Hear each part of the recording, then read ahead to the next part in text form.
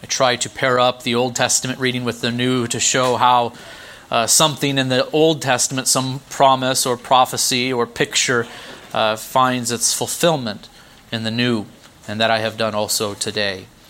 Genesis chapter 9, starting in verse 18, hear now the word of the Lord.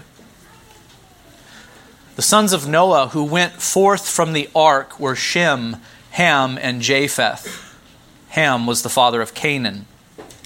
These three were the sons of Noah, and from these the people of the whole earth were dispersed. Noah began to be a man of the soil, and he planted a vineyard. He drank of the wine and became drunk and lay uncovered in his tent. And Ham, the father of Canaan, saw the nakedness of his father and told his two brothers outside. Then Shem and Japheth took a garment, laid it on their shoulders, and walked backward and covered the nakedness of their father. Their faces were turned backward, and they did not see their father's nakedness. When Noah awoke from his wine and knew what his youngest son had done to him, he said, "Cursed be Canaan, a servant of servants shall he be to his brothers." He also said, "Blessed be the Lord, the God of Shem, and let Canaan be his servant.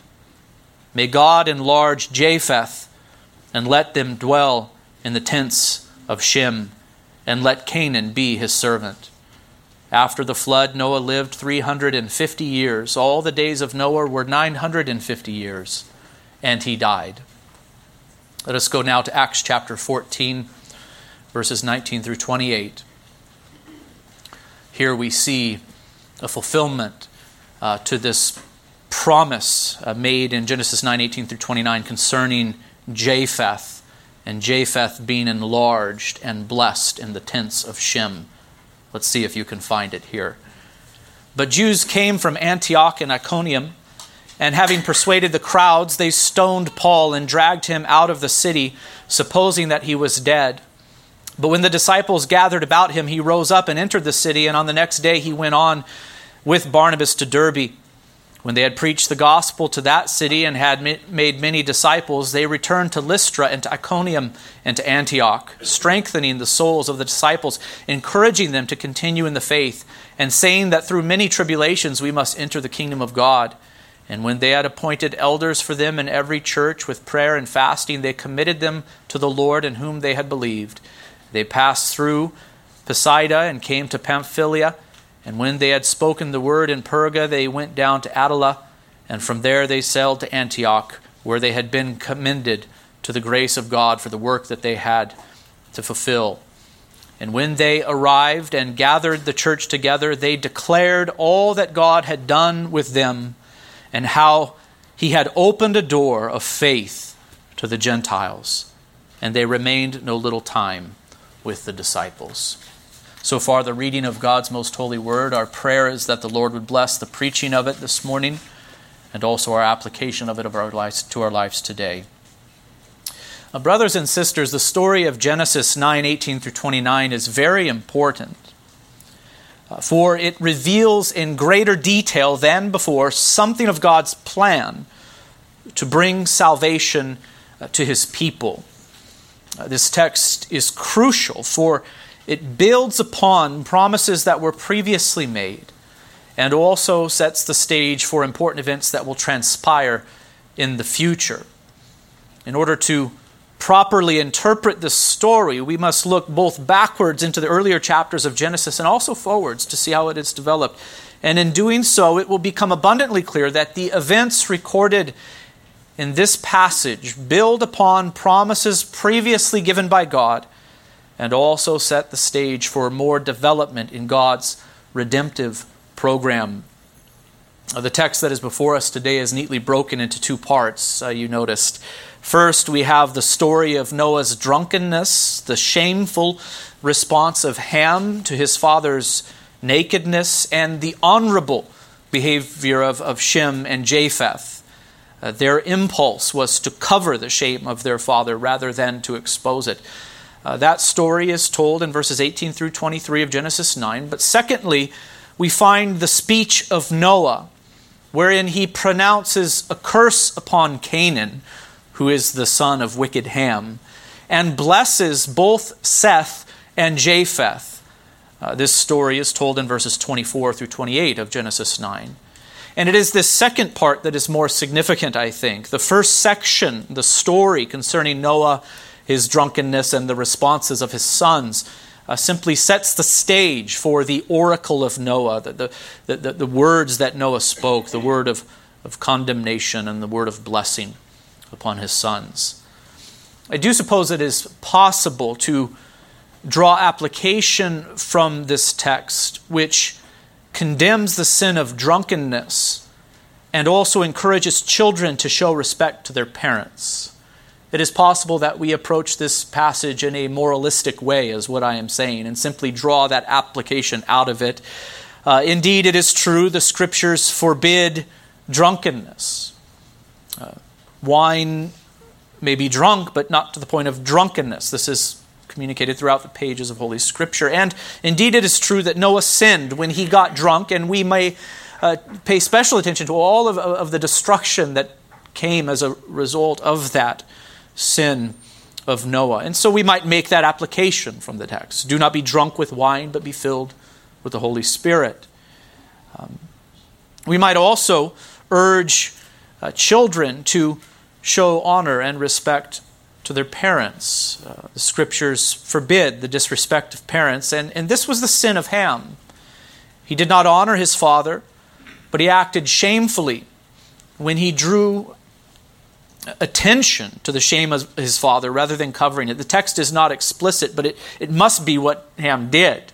The text does not say this, but he saw his father's nakedness, and he went away and he told his brothers, and then they went and covered the shame of their father's nakedness. And this ended up bringing a curse upon Ham. Obviously, what Ham did is he went and he began to talk about his father. He began to disrespect his father. He began to expose his shame rather than covering it.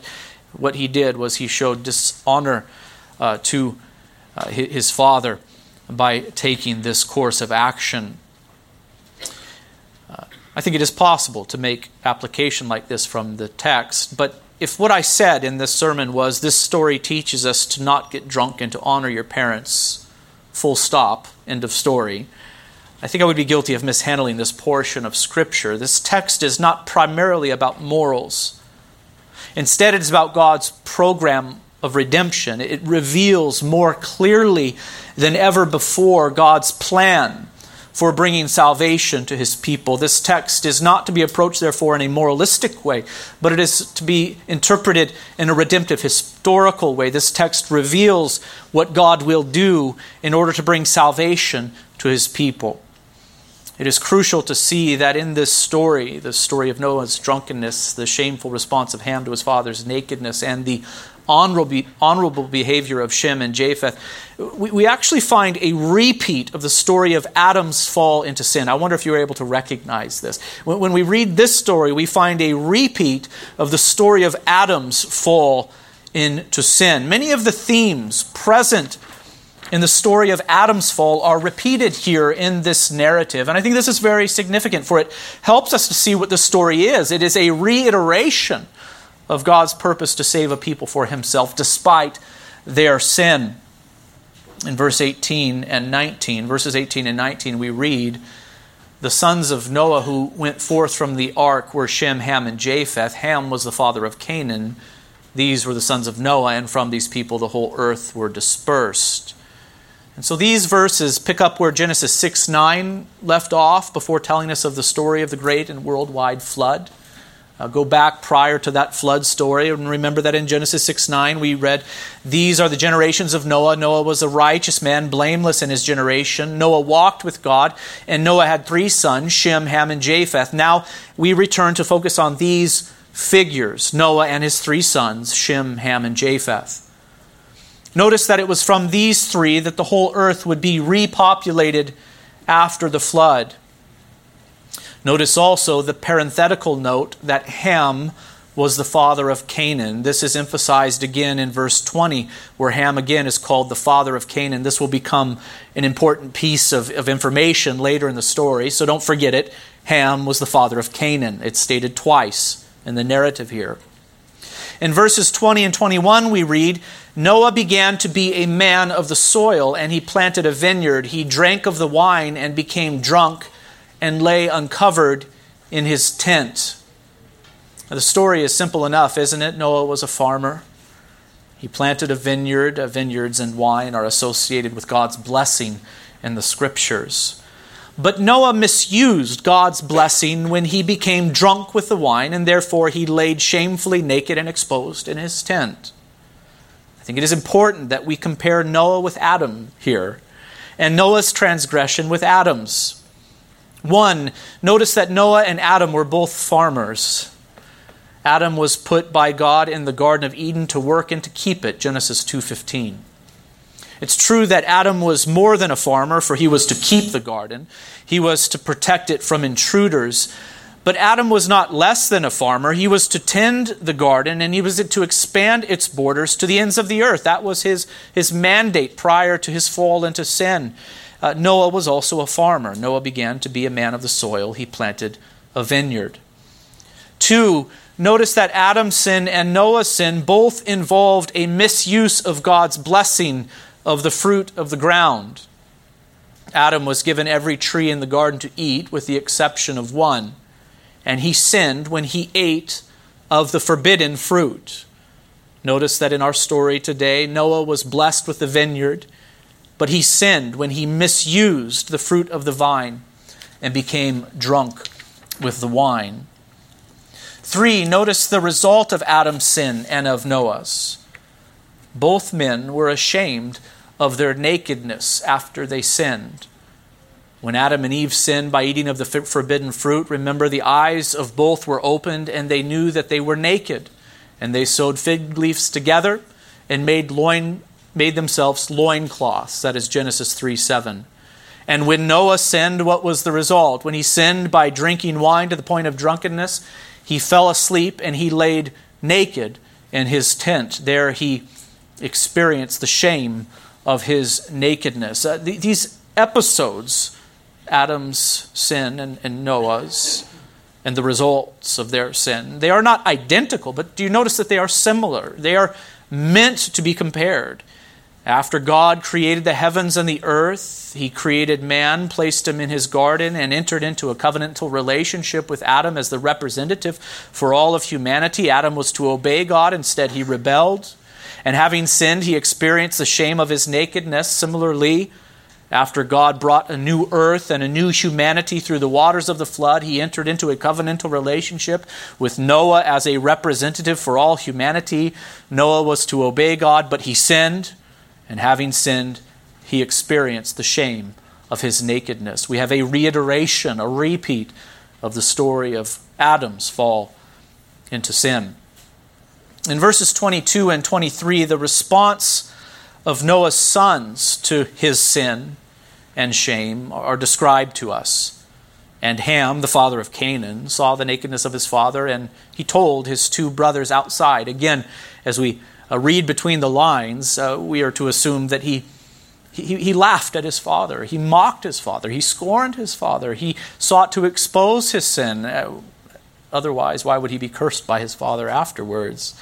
He acted in a shameful way. Then Shem and Japheth took a garment, laid it on their shoulders, and walked backward and covered the nakedness of their father. They took a cloak that was used to cover a man, a kind of jacket of sorts, an outer cloak, and they put it over their shoulders together, and they began to walk slowly backwards into the tent. Can you imagine this? It's quite a scene, right? It's really a touching scene, actually, that these two would go to such trouble to cover their father's nakedness. Their faces were turned backwards. In other words, they looked away from their father, and they did not see their father's nakedness. Even if we were to read this text superficially, it is not difficult to see that Ham did something shameful and Shem and Japheth did something honorable for their father. Ham showed disrespect to his father when he exposed and magnified his sin. Instead of seeking to cover it, he found his father drunk and shamefully exposed, and instead of covering his father's nakedness, he went out to tell his brothers, presumably to mock his father in his moment of shame. But Shem and Japheth did the honorable thing. They showed respect to their father and covered the shame of his nakedness. They draped a cloak over their shoulders, walked backwards into the tent, and having arrived at the foot of their father's bed, I assume that this is how they pulled this feat off without looking at him. They probably came right to the back of the bed and threw the cloak off backwards to drop it over their father. It is important to God that children honor their parents. The fifth of the Ten Commandments speaks to this. We've covered it already with our children today through the Catechism. Paul the Apostle referred to that commandment when he wrote, "Children, obey your parents in the Lord, for this is right. Honor your father and your mother. This is the first commandment with a promise that it may go well with you and that you may live long in the land." Children are to show honor to their parents. This they are to do even when they are young and old, and this they are to do even if their parent is acting in less than an honorable way. Noah did not act in an honorable way here, and yet Shem and Japheth covered his shame. Ham disrespected his father by failing to cover him, and by mocking his nakedness, Shem and Japheth honored their father by refusing to look upon his shame and by going to the trouble to cover him in the moment of his disgrace. And this is evident from a superficial reading of the text. But I think we should continue to do what we have already done and compare this passage with the passage that describes Adam's temptation, his sin, and God's response to it. When we do, we will find that the actions of Ham showed that he was of the evil one. He was of the seed of the serpent, whereas Shem and Japheth were of God. They were of the promised seed of the woman. When Ham rejoiced in his father's shame and sought to magnify and expose it by telling his brothers, he showed that he was in league with the evil one who rejoiced in Adam's fall and shame. Ham had the heart of the serpent, in other words. Ham was of the seed of the serpent. He was the one, as we will see, through whom the line of wicked Cain would be preserved in the new world. God will always have a people in this world, brothers and sisters, and so will the evil one. After the fall, we see that the seed of the serpent was preserved in the line of Cain. Their wickedness prevailed. And after the floodwaters covered the earth, what we are learning now is that the wickedness of the line of Cain will now emanate from the line of Ham and through Canaan and through that line. Ham was of the evil one, and his response to his father's sin and shame revealed it. Ham acted just like the evil one acted in bringing temptation to Adam and in rejoicing over his fall. But when Shem and Japheth covered their father's nakedness, they demonstrated that they were of God. They had the heart of God, who grieved over the sin of Adam and graciously covered the shame of his nakedness. What did God do in response to Adam's sin and to the shame that Adam experienced along with Eve? After Adam and Eve sinned, they heard the sound of the Lord God walking in the garden in the cool of the day. And the man and his wife hid themselves from the presence of the Lord among the trees of the garden. But when the Lord called to the man and said to him, "Where are you?" And he said, "I heard the sound of you in the garden, and I was afraid because I was naked, and I hid myself." Genesis 3:8-10. And how did God respond to this? Well, after pronouncing his judgments, the Lord God made for Adam and for his wife garments of skin and clothed them. And so by their actions, Shem and Japheth demonstrated that they were of God. They were in league with him and possessed his heart. Their impulse was to respond in the same way that God did to Adam's sin. This story, as important as it is, it merely sets the stage for the curse that Noah pronounced upon Canaan, that is Ham's son, and the blessing that he pronounced upon Shem and Japheth. This curse and these blessings would set the trajectory for the rest of history as it pertains to God's redemptive purposes. From these three men, the earth would be repopulated, and these three men would represent three distinct groups of people in relation to God's program of redemption. Canaan, the son of Ham, was cursed, Shem was blessed, and Japheth was blessed by his association with Shem. This episode wherein Noah pronounces a curse upon Canaan and blesses Shem and Japheth, is to be compared with that episode wherein God pronounced his judgments upon the serpent, Eve, and Adam. Do you remember that narrative there? Adam fell into sin. God approached Adam, "Where are you?" Adam came forth, so did Eve, and God pronounced curses upon the serpent and upon Eve and upon Adam in that order. But remember that embedded within those judgments was the gospel. Good news was announced. A promise was given that one would arise from the seed of the woman who would bruise the head of the serpent. Genesis chapter 3, verse 15. In other words, through the woman and from her offspring, a Savior would come, a champion would arise. And so God gave this promise which provided a clue as to how he would ultimately respond to sin. It provided a clue as to how the rest of human history would unfold. There would be a seed of the serpent, and there would be a seed of the woman. And in due time, the seed of the woman would have victory over the seed of the serpent. It revealed how the rest of human history would unfold in general as it pertains to God's plan of redemption. This gospel was proclaimed in the context of judgments that God pronounced upon three figures: the serpent, Eve, and Adam. The words of Noah in Genesis 9:24 and following are to be viewed as a continuation of the word of the Lord in Genesis 3:14 and 15. I want for you to catch this, brothers and sisters. The words of Noah in Genesis 9:24 and following are to be viewed as a continuation of the word of the Lord in Genesis 3:14 and 15. These words of Noah pick up the theme of Genesis 3:14 and 15, which has to do with the curse of God upon Satan and his followers and the eventual victory that would be won by the Messiah, and bring them into the new world. There was a flood. The old world passed away with that flood. There is now a new world. That world will be repopulated by Noah and his sons, the three sons of Noah, Shem, Ham, and Japheth, but also the promise given to Adam and to Eve through the curse of the serpent, that also is being brought over into the new world. It has not been wiped out, in other words, and it is being brought over into the new world in this narrative. There will still be wickedness in the line of Ham, in the line of the Canaanites, in the line of Canaan. But the promise remains that God will have a people for himself in the world. Shem is blessed, and Japheth will find his blessing in the tents of Shem. So that same message was communicated in the new world also, the one that was communicated in the old world shortly after the fall through the curse and blessings pronounced upon Noah and his sons, but with greater clarity and precision than before. So the gospel was announced in seed form there before Adam and Eve as the serpent was cursed. But now we see that seed is beginning to develop. It's beginning to grow. We see with more clarity now what God will do in order to bring about redemption for his elect.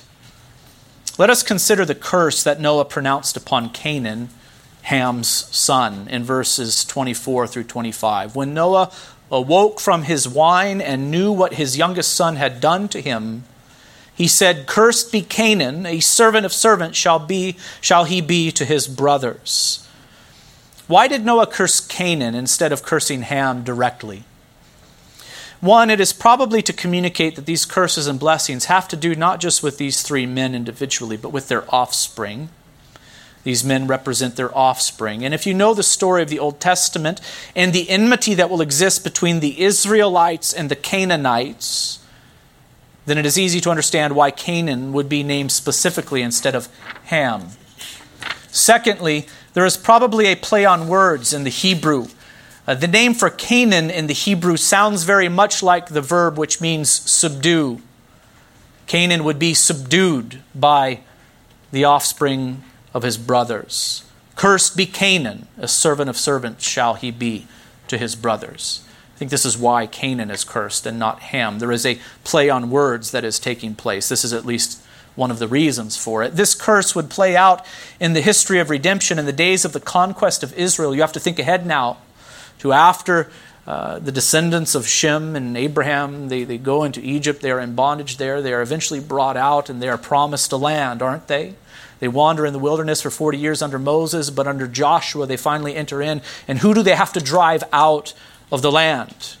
They have to drive out the Canaanites from the land. They are the enemies of the people of God. Canaan would be subdued by his brothers. Cursed be Canaan, the servant of servants shall he be to his brothers. In verse 26, we find Noah's blessing upon Shem. He said, "Blessed be the Lord, the God of Shem, and let Canaan be his servant." So a blessing is pronounced upon Shem, but notice that Shem is not actually blessed or directly blessed. Who is blessed here in verse 26? He said, "Blessed be the Lord, the God of Shem, and let Canaan be his servant." I think this is interesting. It is the Lord who is blessed, but notice that it is in this that the blessing of Shem is found. The Lord is their God. There is no greater blessing in all the earth than to have the Lord as God. Shem is set apart from his brothers in this regard. The Lord, the covenant-making and covenant-keeping God, the maker of heaven and earth, is their God, uniquely so. And so Shem is blessed in this, that the Lord is their God.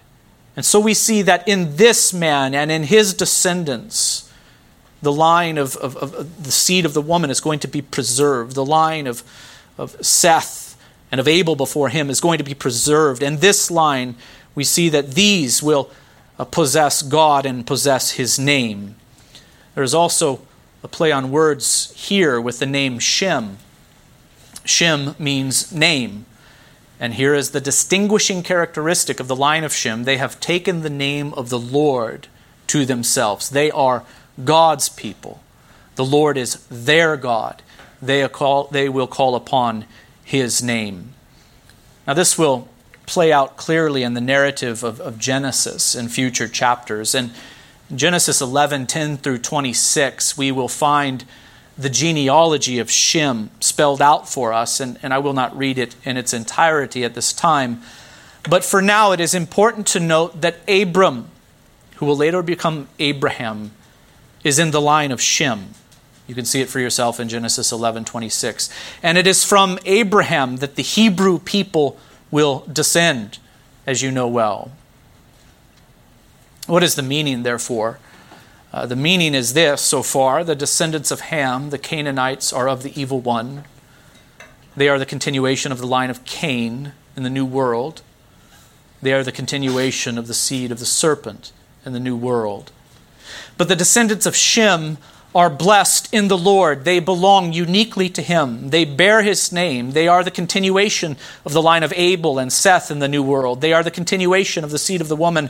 From them, the Messiah, the promised Messiah, would come, who would conquer the evil one himself. Now, before we move on to consider Japheth and what is said concerning Japheth, I would like to make a point of clarification. When we talk about these genealogies, like the genealogy of Cain and Seth, or the line of Ham and Shem, and when we identify them with the seed of the serpent and the seed of the woman, who are mentioned for the first time in Genesis 3:14 and following, respectively, we should not think that all of the individuals within those lines were either saved or unsaved, justified or condemned. That is not the message that I intended to send, though I may have done so. The thing that distinguishes between those who are saved and unsaved, justified or condemned, is what? It is faith. Faith in Christ. Faith in the promise concerning his coming. Faith is the thing that distinguishes those who are saved from unsaved, justified or condemned. The question is, did that person have faith in the promised Christ? And I am quite sure that not all in the line of Seth or in the line of Shem had faith. And I would also imagine that some in the line of Cain and some in the line of Ham had faith in the God of Seth and Shem. By the grace of God, they, though they were Canaanites and Cainites, identified with the Sethites and the Shemites and worshipped the Lord and had him as their God. When we say that these genealogies, the genealogies of Seth and Shem, belong to God and to the seed of the woman, what we mean is that the worship of God was promoted and maintained amongst them, and the promises of God were preserved and propagated amongst them. In general and in an external way, they belonged to God. Many of them had faith, no doubt, but not all. And to illustrate this principle, we only need to point to the Old Covenant and to Israel, who lived under the Old Covenant, and say, though they all were descendants of Abraham, not all had the faith of Abraham. This will become exceedingly clear that in a very unique way, the descendants of Abraham, ethnic Israel, belonged to God. There the worship of God was promoted amongst them. There the promises of God were maintained and pronounced. From them the Messiah would come, but did all who were of Israel truly belong to God? Did they have the faith of their father Abraham? No, indeed, there were times where very few of them did, where some of the prophets thought they were the last ones on planet Earth who had this faith. But nevertheless, within that line and amongst that people, the worship of God and the promises of God were preserved. I think we are to see that the same thing was going on all the way back after the days of Adam.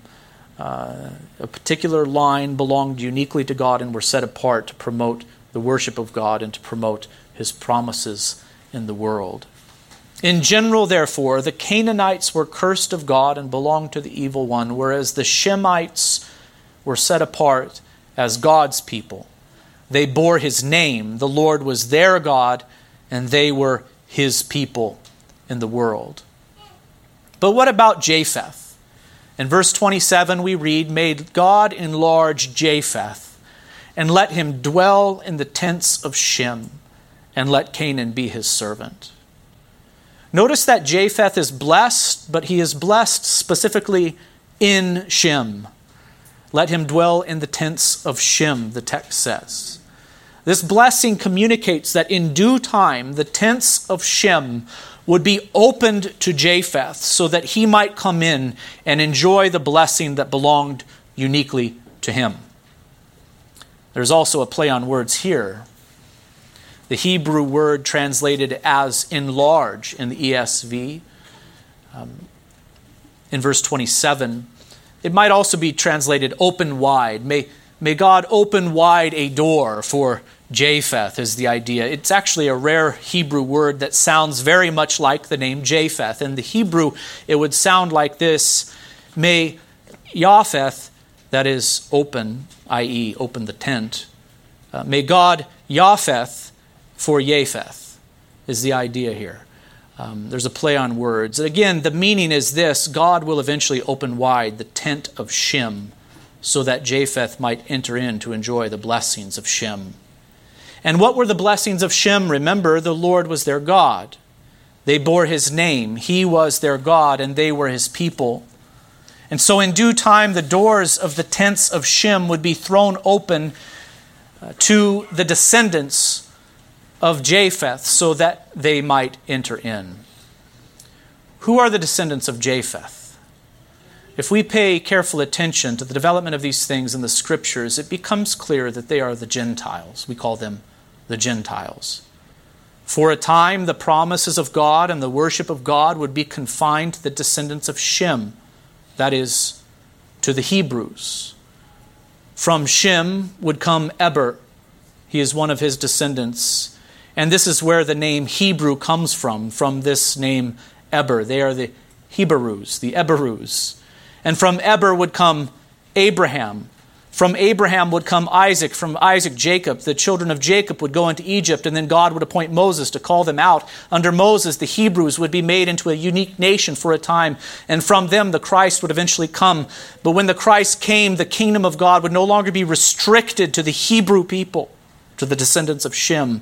Indeed, the gospel of the kingdom would be preached to all nations, and it would be in the gospel of the kingdom going to all nations that the blessings pronounced by Noah upon Japheth would be fulfilled. In the days of Christ and under the new covenant, the doors of the tent of Shem would be thrown open so that the descendants of Japheth might come in and have the God of Noah Abraham, Isaac, Jacob, and Moses as their own. Brothers and sisters, this is such a major theme in the pages of the New Testament. I want for you to look for it as you read the New Testament scriptures. Look for the emphasis upon the fulfillment of these promises, that in the days of Christ and under the new covenant, the kingdom of God would burst forth from Israel and expand to the furthest corners of the earth. For a time, the kingdom of God was confined, at least visibly, to Israel, to that ethnic people. But when the new covenant was instituted, when Christ finally came, the kingdom of God would burst forth from Israel and expand to the furthest corners of the earth. For God so loved the world that he gave his only Son, that whoever believes in him should not perish but have everlasting life. This is the emphasis. God is not only the God of Shem, but also of Japheth.